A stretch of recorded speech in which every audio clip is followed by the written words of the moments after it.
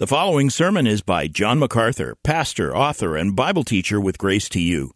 If you've never contacted Grace to You, we want to send you a free booklet by John titled Defeating Discontentment. It gives you 7 practical principles that will help you face setbacks and difficult circumstances and experience contentment even when life turns upside down. Request your free booklet titled Defeating Discontentment by writing to defeating@gty.org. That's defeating@gty.org. This offer is good in North America and Europe through June 2024. And now, unleashing God's truth one verse at a time, here is Grace to You Bible teacher John MacArthur. It was 1519 in Leipzig, Germany, about 2 centuries before Johann Sebastian Bach came to that city, became the music director in the church there, and wrote new music for every Sunday, a body of work which all of us have come to know and love. But about 2 centuries before Bach in Leipzig, a powerful force had been unleashed in Germany and all across Europe in the form of Martin Luther. Martin Luther was a Catholic monk, a very powerful personality, a very powerful figure, very capable teacher. He had posted his 95 Theses on the door of the church in Wittenberg, Germany. 95 theses, 95 issues that he felt needed to be addressed and corrected in the Roman Catholic Church. As a result of that, 2 years later, he was called to a council in Leipzig. He had not yet really become a Christian, but the Lord was showing him the errors of the Roman system and drawing him toward the true gospel. He was summoned to a church there in Leipzig, very church which I visited, much to my own joy and benefit. And he was forced to sit at a kind of tribunal to answer for his heresies. He had denied penance. He had denied purgatory. He had denied indulgences, buying your way into forgiveness in heaven. He had denied salvation by works. He had denied papal authority. And his worst crime was he had affirmed sola scriptura, that the only authority is the Bible. In light of this, he was summoned to Leipzig to face a man named Johann Eck. He was the Roman Catholic Church master debater. They brought the best to handle Luther.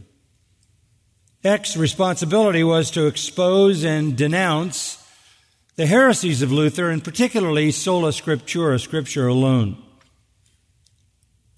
The result of that encounter, that tribunal, was a papal bull or a papal declaration. Exsurge Domine came out in 1520. And what that papal bull declared was that all the teachings of Martin Luther were heretical. And they were banned all across the Roman Catholic landscape. That amazing discussion between Luther and Eck was overheard by a young man. In fact, this young man was Eck's secretary.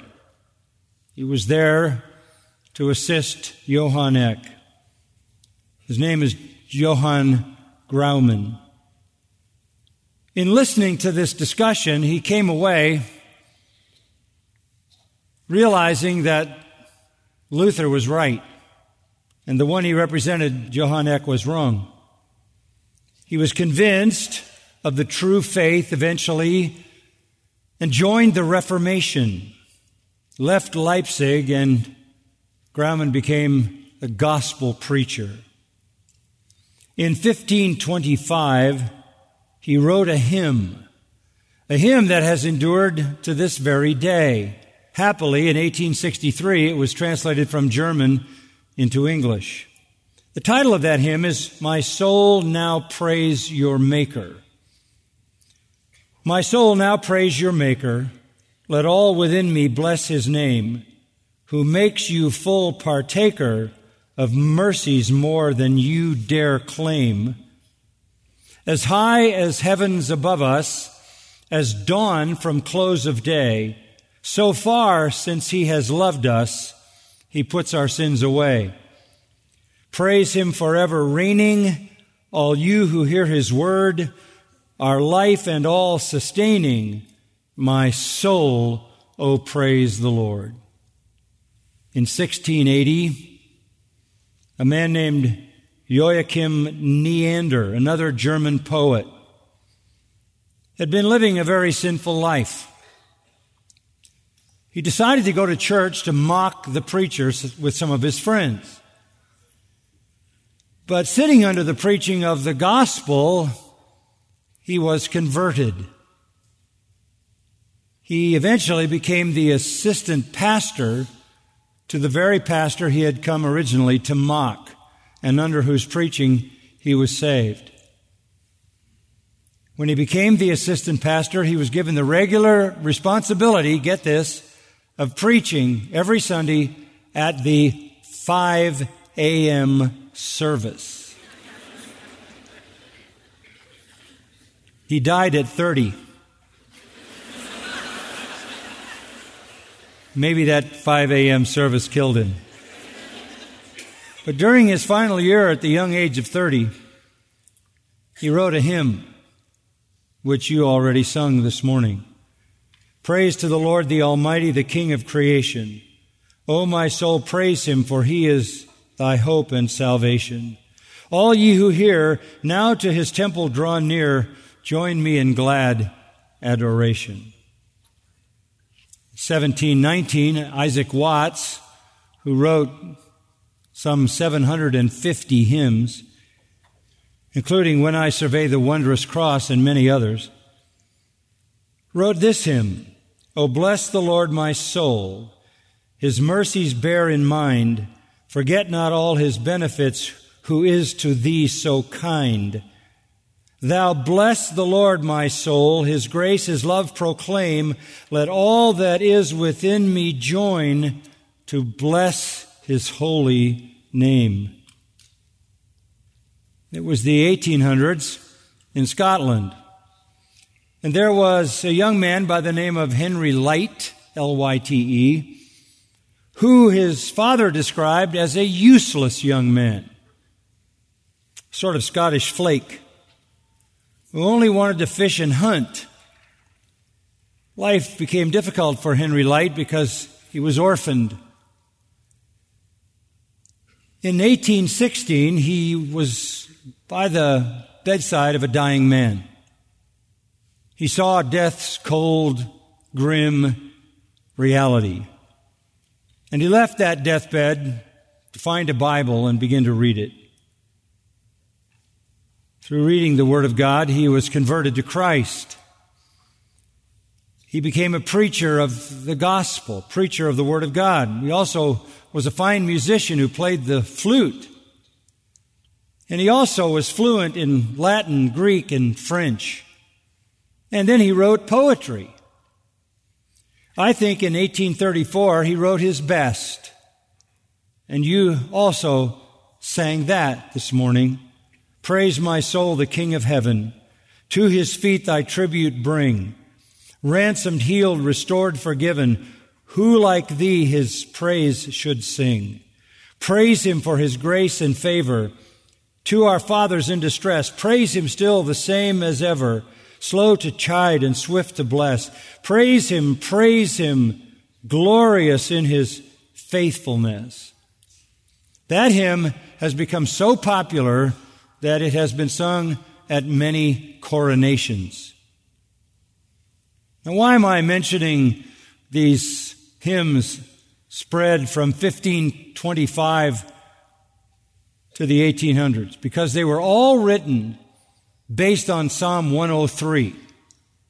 And in fact, all the music this morning was written from Psalm 103, including It Is Well With My Soul. Perhaps only Psalm 23 has led to more music than Psalm 103. Psalm 103 is pure praise. from start to finish. It is eternal praise, and it is gospel praise. It is full of gospel truth. In fact, I think I'm safe in saying that Psalm 103 is an Old Testament anticipation to the book of Romans. Psalm 103 is pure worship. It has a riveted focus on one person, Yahweh. That is the only name of God used in this entire psalm. Yahweh is the tetragrammaton, the unspeakable name of God, the I Am. It is focused on worshiping the I Am, the Eternal One. The worship is basically made up of recitation and remembrance of the magnificent reality of His salvation blessings. And when I say this psalm is pure praise, I mean that in this sense. There is no mention of any historical circumstances around this psalm. Many psalms, as you start into the psalm, you see at the beginning, at the heading of the psalm, a historical note. This was written at a certain event or a certain time, certain occasion. There is no mention of any historical circumstance with regard to the writing of this psalm. That is very fitting. It is universally applicable. For the Christian believer, it is the focus of his life. For a believer, this is true north. There is no mention of enemies, foes, or threats. There are no requests. There are no complaints. There are no petitions. This is just pure worship to God. No clouds on the horizon. No notes of disappointment. No lines of sadness. It is all joyous, thankful, overflowing praise rising from the hearts of those who have been given full and eternal salvation. No more pure outburst of praise exists in Scripture. And this is all-in praise. It begins with four alls and it ends with four alls. It begins and ends with a very personal call to worship. The first line, bless the Lord, O my soul. The last line, bless the Lord, O my soul. And so it begins and ends with a personal call to worship, and in between, it traverses the infinite universe to command everyone and everything that exists to praise the Lord, to bless His name, to worship Him. It is a psalm only for believers. Those who, according to verse 11, 13, and 17, fear the Lord. Those who fear the Lord, or those who are true worshipers of the Lord. Or in verse 18, those who keep His covenant and remember His precepts to do them. This is for true worshipers who obey the commandments of God. It is set in the listing of the Psalms as the first psalm in 4 psalms that close out Book 4 of Psalms. There are 5 books of Psalms. This Psalm 103 is part of 4 psalms that close Book 4. They're all calls to praise. Psalm 103 begins, bless the Lord, O my soul. Psalm 104 begins, bless the Lord, O my soul. O Lord my God, you're very great.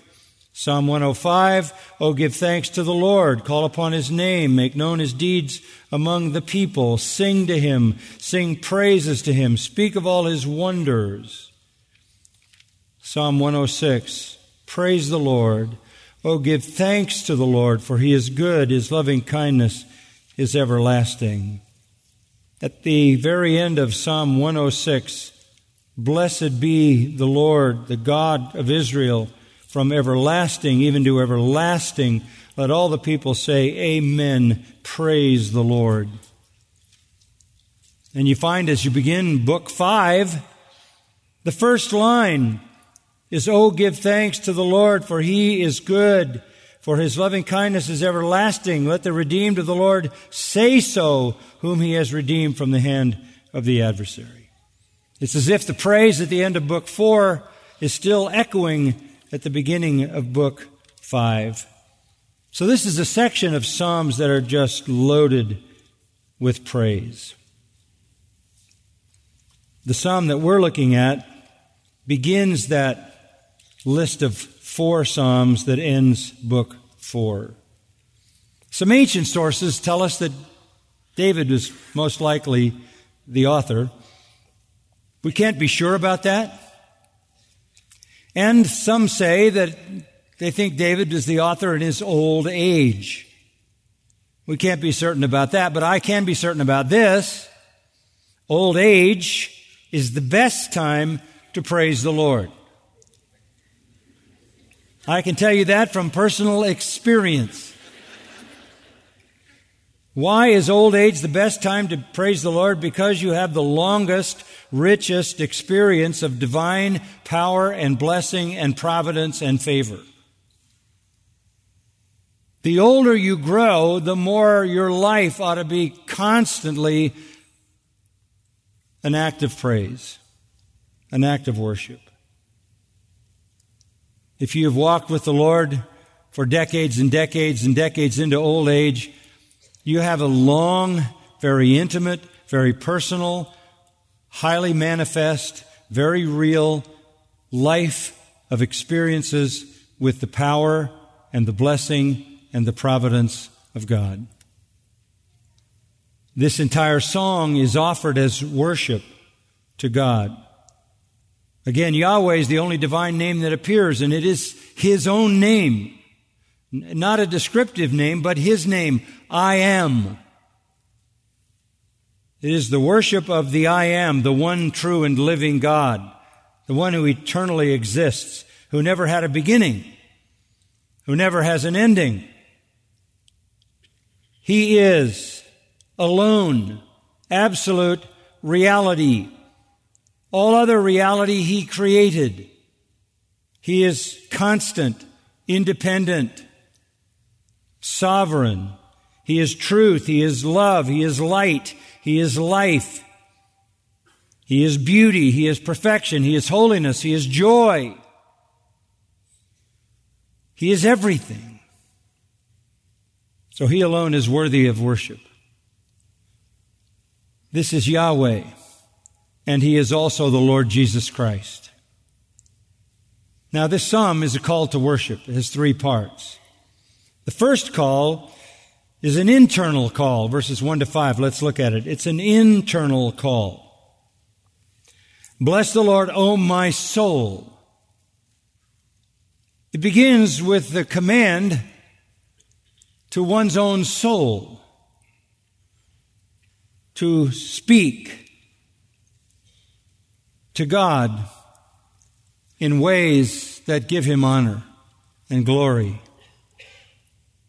describing His majesty, describing His full beauty, describing all that is true about Him in terms of attributes and works.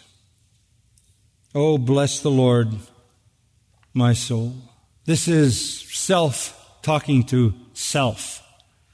If you're going to talk to yourself, say this: soul, bless the Lord.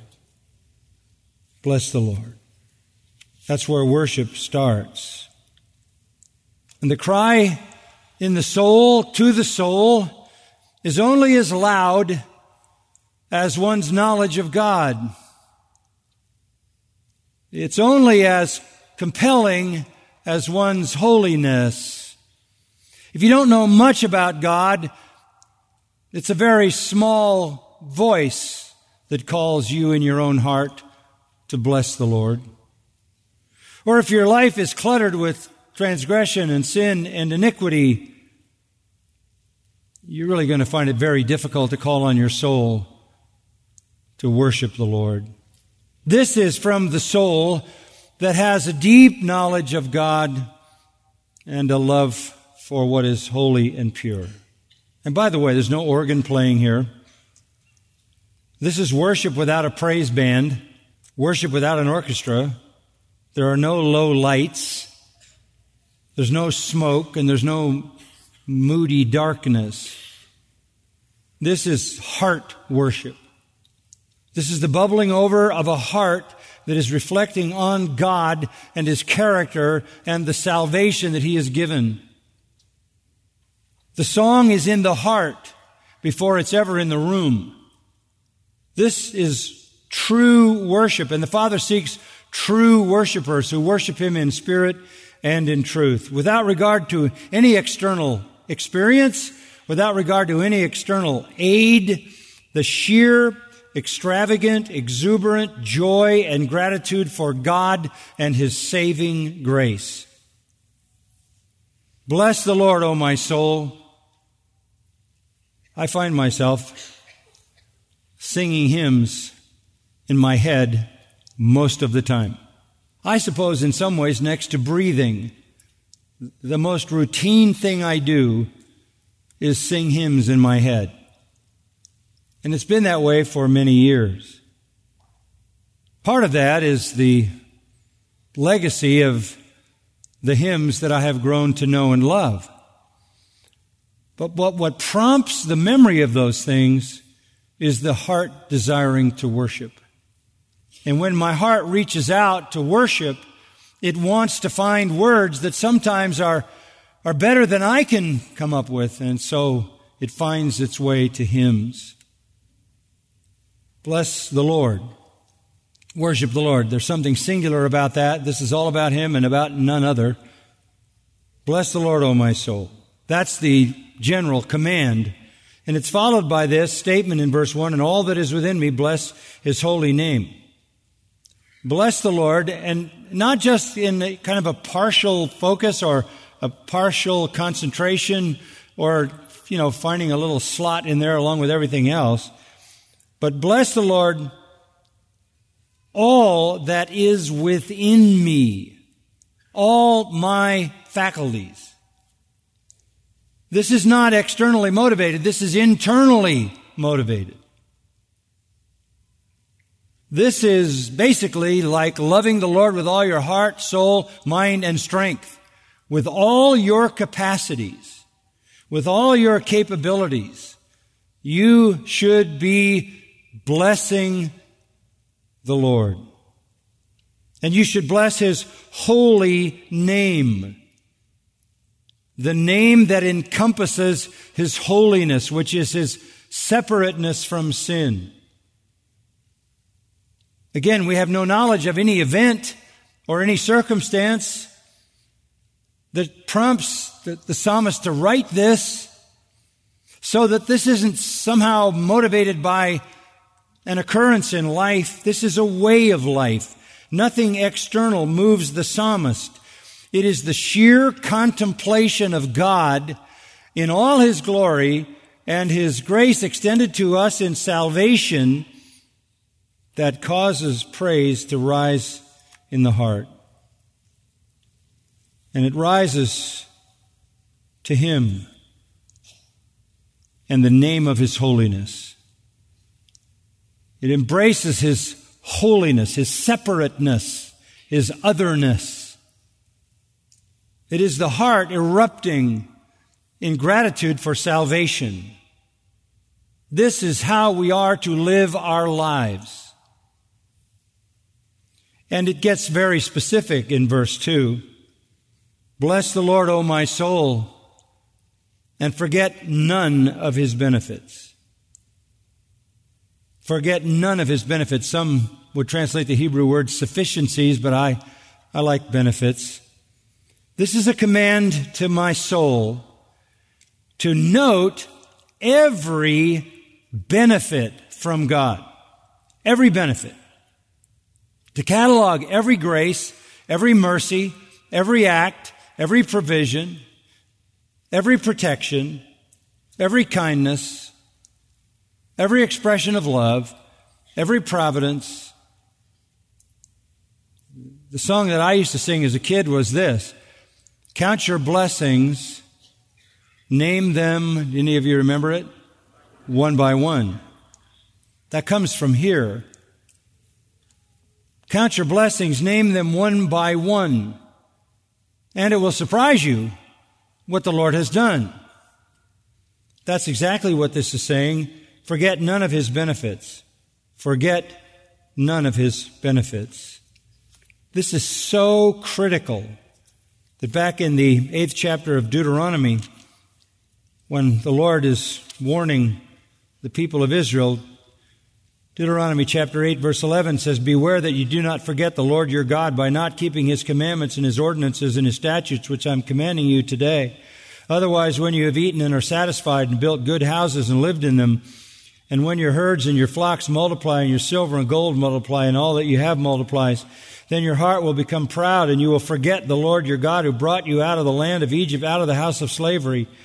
He led you through the great and terrible wilderness with its fiery serpents and scorpions and thirsty ground when there was no water.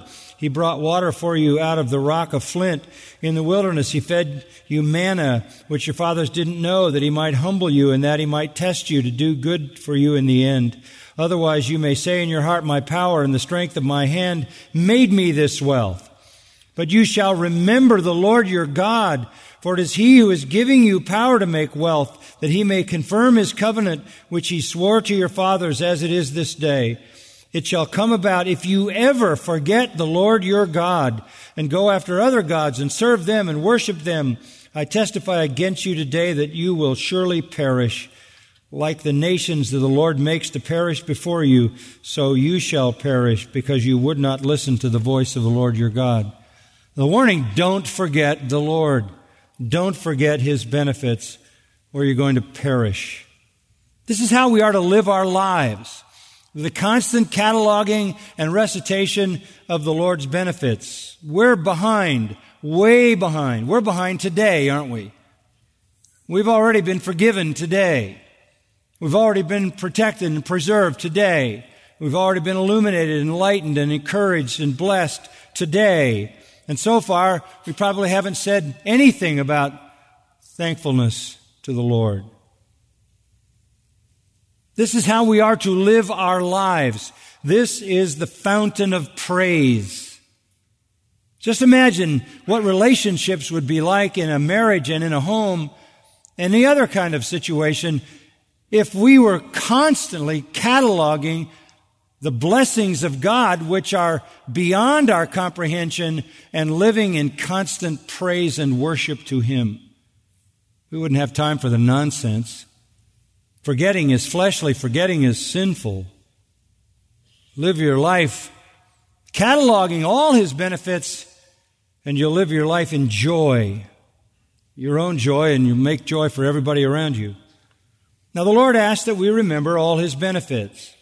He also later asks in verse 18 that we remember His precepts to do them. Is that asking too much? Remember His benefits and thank Him. Remember His commandments and do them. Is that too much to ask?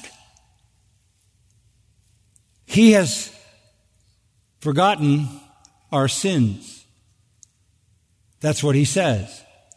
Your sins I remember no more. In turn, can we remember His benefits?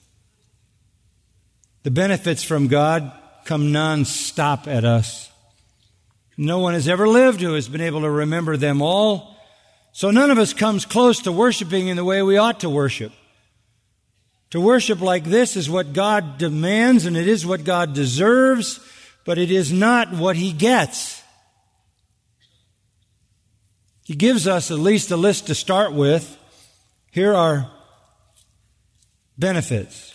Verse 3, who pardons all your iniquities. That's a stunning statement. Who pardons all your iniquities. Isaiah 43 forgets them, doesn't ever remember them. This is the first of God's gifts to the penitent sinner who has become a true worshiper. This is salvation. This is the door to all of the treasure house of divine grace and mercy. This is the beginning. This is the first gospel statement The gospel, the good news, is that God forgives all your iniquities. That's the good news. It's not about a happy life. It's not about purpose. It's not about fixing your life so that you can be more maximally fulfilled. It's not about giving you what you want. The good news is about the forgiveness of sin by which you escape hell and enter heaven. This is where our thanks begins. I'm forgiven. I'm forgiven. Again today, I'm forgiven. I've been forgiven. I'll continue to be forgiven. Just keep cataloging God's forgiveness. And then He heals all your diseases. Well, some people have said that means your physical diseases. It doesn't, because it's a parallel statement to forgives all your iniquities. And He does actually forgive all your iniquities. So whatever healing all your diseases means, it has to be as comprehensive as the forgiveness of your iniquities. And that can't be referring to physical illness, because all of us are in the process of dying. And we all got physical illnesses. What he's talking about here is healing our spiritual diseases, the diseases of the soul. In Isaiah 1, as God looks at sinful Israel, chapter 1, verses 5 and 6, He says, "Where will you be stricken again as you continue in your rebellion? The whole head is sick. The whole heart is faint. From the sole of the foot even to the head, there is nothing sound in it. Only bruises, welts, and raw wounds, not pressed out or bandaged, nor softened with oil. You're like an untreated leper," He says to Israel. Talking about spiritual maladies. The Lord forgives all of our iniquities, and He heals all the diseases of our soul: pride, lust, the flesh, lust of the eyes, hatred, rebellion against Him. Those are the things that He heals. One day, when we're glorified, He will heal all the diseases of our body when we receive a new body like Christ's resurrection body. What are the benefits? Forgiveness and spiritual healing, which really describes regeneration, the making of a new creature, the new birth. In verse 4, who redeems your life from the pit. He's talking about your salvation, your redemption. But connected to your redemption is your resurrection, right? You will rise from the grave to be glorified. Redeemed by the blood of Jesus Christ.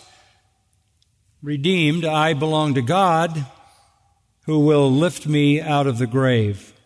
Psalm 49:15 says, God will redeem my soul from the power of Sheol, or the grave. Amazing benefits. Forgiveness of sin, the healing of your spiritual diseases, the redemption of your life, that one day means you will be lifted back up out of the grave to eternal glory. And in the meantime, while we wait for that, verse 4 says, bless the Lord who crowns you with loving kindness and compassion. It's like a kind of coronation. He crowns us with loving kindness. What is that? Committed love. Chesed in Hebrew. It means committed love or covenant love. That's the kind of love that is unbroken. Expressed in determined acts of the will of God by which He keeps His promise to those who belong to Him. He is a pardoning God. He is a forgiving God. He makes covenant with those who put their trust in Him, and He will never break that covenant. So we thank Him for His committed love, His unbroken love, His covenant love, and also His compassion, that is the action from that covenant love. Covenant love describes the relationship, and compassion describes the action of that relationship, the emotional side of God's favor. God not only loves us with a committed love, but He loves us emotionally. He loves us so that He comes down and cares for us. He crowns us like royal sons and daughters with heavenly benefits. Committed love. That's the promise of an unbroken love forever. And the fruit of that love is acts of compassion. Verse 5 says, He also satisfies your years with good things. The sanctified, blessed life is the satisfied life. The sanctified, blessed life is the satisfied life. If you are walking with the Lord, if you have been saved, you walk in a way that God showers you endlessly with His heavenly blessings. They literally drown us in a constant barrage of love. As a result, verse 5 says, your youth is renewed like the eagle. The satisfied life is the wholesome life. It's strong. It's nourished. It flourishes. You know, it was said back in 2 Samuel chapter 1 about Saul and Jonathan that they were swifter than the eagles and fiercer than the lions. This is the kind of imagery of a vigorous, strong life, powerful life. And that's exactly what is promised by God to those who are His own. We need to be thanking Him for the forgiveness of our iniquities, for healing all of our spiritual maladies, for redeeming us, for resurrecting us from the grave, for crowning our lives with committed covenant love, and by that love pouring out acts of compassion on us and satisfying us with every good thing that pours life and vigor into our spiritual lives. We will, says Isaiah 40, mount up with wings like eagles. We will run and not be weary. We will walk and not faint. This is what it means to be blessed by God. And so, in turn, we bless Him back. So the first call to worship is internal. Speaking to my own heart and thanking Him and praising Him and blessing Him for all this that He has given to me, so that my life is just this non-stop conscious expression of praise and worship. I don't have time for other foolish things. The call to worship then is internal. Then secondly, it's external. It starts in verse 6, and we'll have to move through this rather quickly, but it's external. In verse 6, the psalmist moves beyond speaking to his own heart, and he speaks of what God does for everyone who comes to Him. The Lord performs righteous deeds and judgments for all who are oppressed. He made known His ways to Moses. All of these salvation promises were given originally to Moses. They're in the Pentateuch. And then they were given to the sons of Israel. God has revealed His redeeming purpose. God has revealed His righteous nature. God has revealed His judgments. He started with Moses at the first 5 books of Scripture, and then He gave His revelation to the sons of Israel, so that from the beginning, from Genesis right on through the whole Old Testament, we know about God's redemptive purpose. And we know, as verse 6 says, literally, Yahweh is always working total righteousness. Yahweh is always working total righteousness. He is always working in perfect, righteous ways, according to absolutely righteous principles, and therefore is undeviating in the correctness of His judgments. Exact judgments. He provides righteousness for those who are captives to sin, and yet His judgments are righteous. This is the riddle of the Old Testament. How can God provide compassion and righteousness to sinners and still be just? That's the riddle of the Old Testament solved in Isaiah 53. The answer is He can give us mercy, grace, and forgiveness because He punished Christ in our place. This is God's redemptive plan. The only historical thing in this entire psalm is verse 7, which is general reference to the Old Testament as the point of revelation of God's character, nature, and redemptive love. Then, starting in verse 8, He gives all of us reason to bless the Lord. The Lord is compassionate and gracious, slow to anger, and abounding in committed love. We know those things. And they're spread out in the Old Testament. I think of Exodus 33, 34. I think of Lamentations chapter 3. There's more of it in the Psalms, all the way through even to Psalm 145. These are things we know about the Lord. Compassionate, gracious, slow to anger, abounding in committed covenant love. Amazingly, verse 9 says, He will not always strive with us, nor will He keep His anger forever. What that means is He will not perpetually find fault with us. Is that good news? He will not perpetually find fault with us. He will not keep on bearing a grudge forever against us. Though He is perfectly righteous and all His judgments are correct, He will not always be our enemy. He will provide a way to become our friend. He will not always be angry with us. In fact, verse 10, one of the most precious verses anywhere in Scripture, He has not dealt with us according to our sins. Is that plenty of reason to bless the Lord? He has not dealt with us according to our sins, nor rewarded us according to our iniquities. If He did that, we'd all be in hell.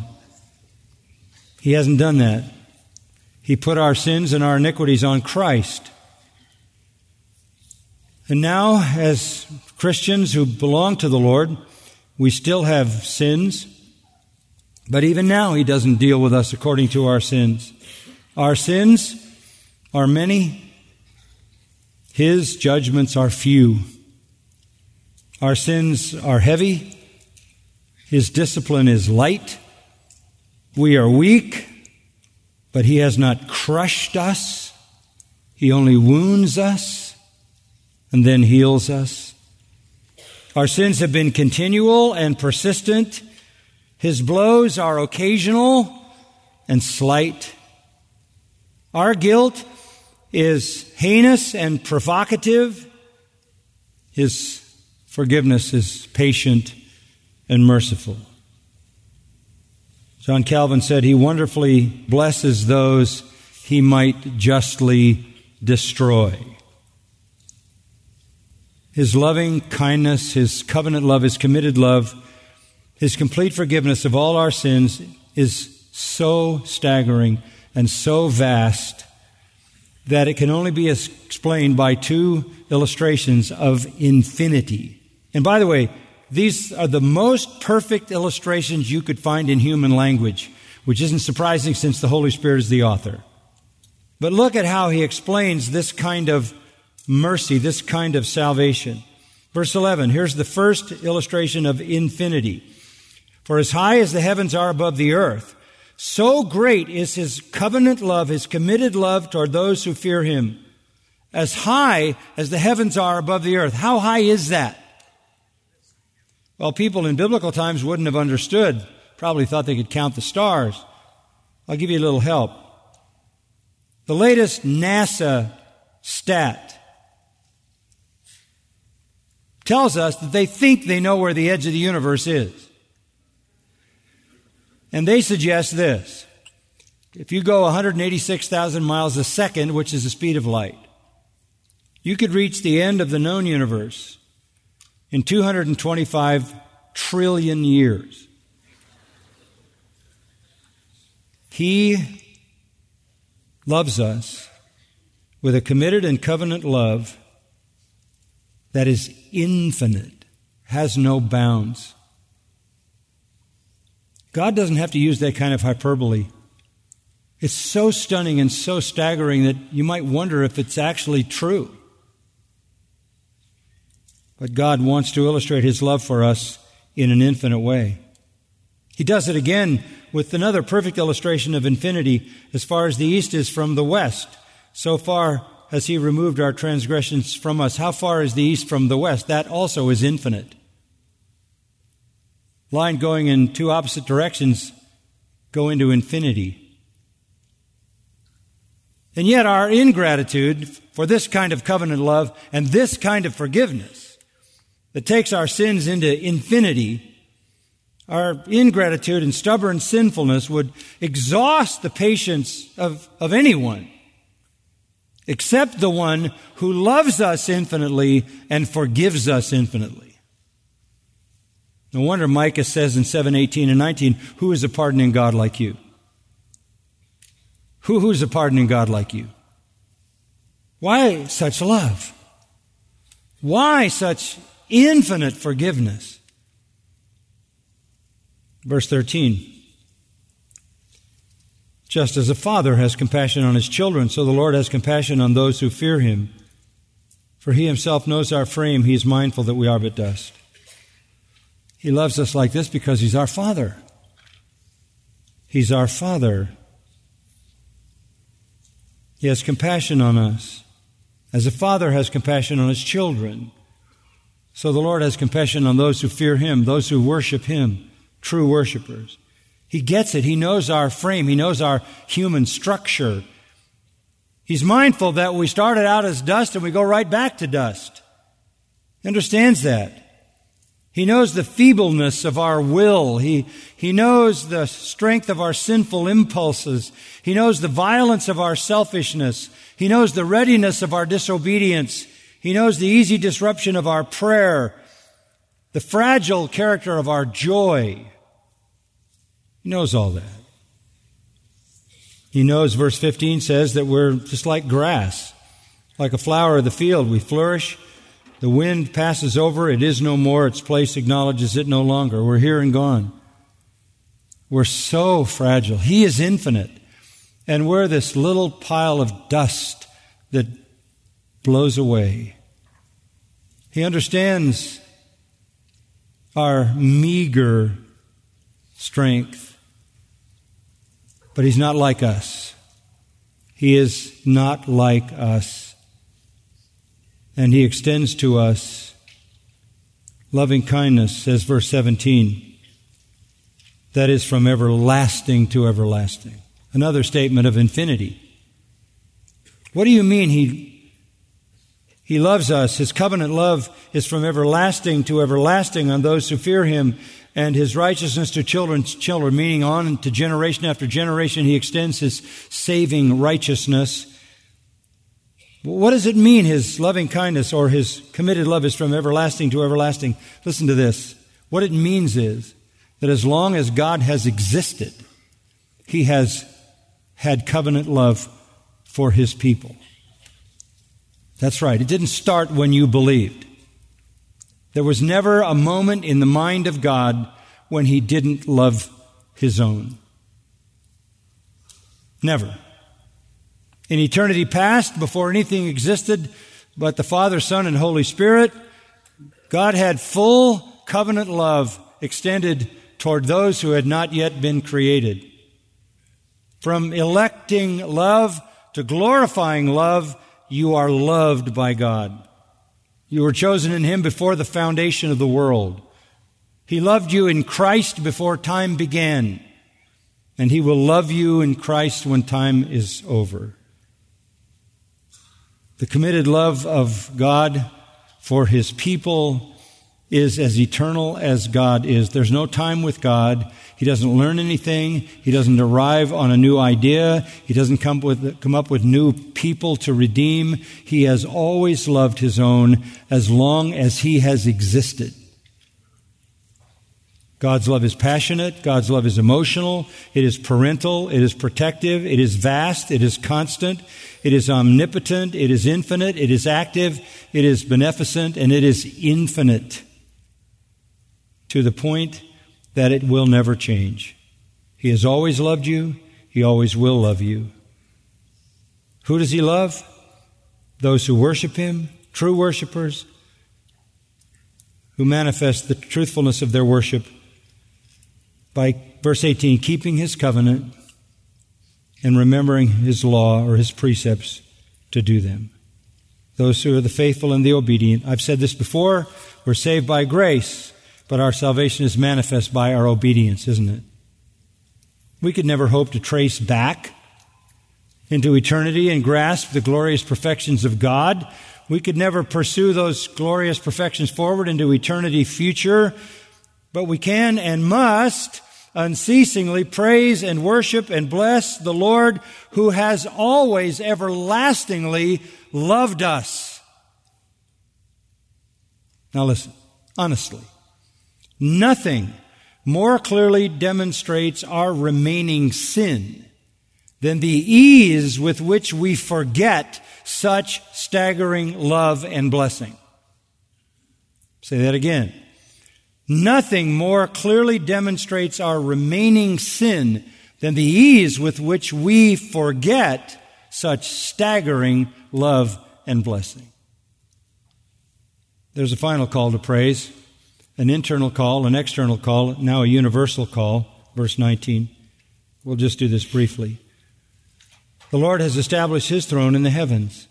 His sovereignty rules over all. There is a king far greater than David, far greater than any other king.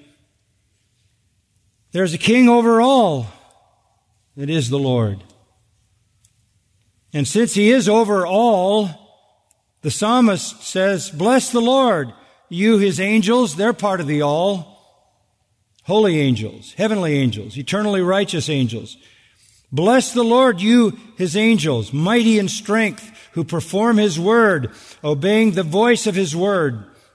4 things are said about the angels. They are his, they are strong, they are obedient, and they serve him. They are forever worshiping him. Their voices are never silent.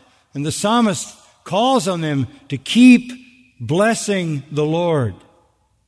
And then in verse 21, he reaches beyond the angels, beyond the personal beings, and says, bless the Lord, all you his hosts. What does he mean by hosts? You go back to Deuteronomy 4:19, where it says, all the hosts of heaven are the sun, the moon, the stars. So he's literally calling on all the created universe, even the inanimate elements of it, to praise the Lord. Sounds like Psalm 148. Listen. Praise the Lord. Praise the Lord from the heavens. Praise him in the heights. Praise him, all his angels. Praise him, all his hosts. Praise him, sun and moon. Praise him, all stars of light. Praise him, highest heavens. And the waters that are above the heavens, let them praise the name of the Lord. Praise the Lord from the earth, sea monsters and all deeps, fire and hail, snow and clouds, stormy wind fulfilling his word, mountains and all hills, fruit trees and all cedars, beasts and all cattle, creeping things and winged fowl, kings of the earth and of all people, princes and all judges of the earth, young men, virgins, old men, children. Let them praise the name of the Lord, for his name alone is exalted. His glory is above earth and heaven. Praise the Lord. All creation is called to praise. So praise is first internal and then external, gathering the saints, and then universal. The crescendo is incredible. It starts in a fortissimo of worship with one person, ends in a pianissimo of the entire universe. And he ends right back where he started. Bless the Lord, O my soul, which is a way of saying, let it begin with me, right? Let it begin with me. It was 1974, and there was a little boy born in England. This little boy was born into a very dysfunctional family, and his father committed suicide when the little boy was 7. He didn't know that his father had taken his own life until he was 10, left some scars on him. His mother remarried to a very abusive stepfather who eventually ended up in prison for abusing the family. Hard life for that little boy in England. Sometime later, in his youth, he went to a mission meeting in England where he heard the gospel and was converted to Christ. He is a very good musician. And in wanting to celebrate what Christ had done in his life, he started writing songs. And he came to Psalm 103, and he wrote a song on Psalm 103. The name of that song is 10,000 Reasons. And that little boy was Matt Redman. And 10,000 Reasons is his expression of Psalm 103. 500 years after 1525. For all those 500 years, believers have been offering God their salvation praise through Psalm 103. You've been listening to John MacArthur, Bible teacher with Grace to You.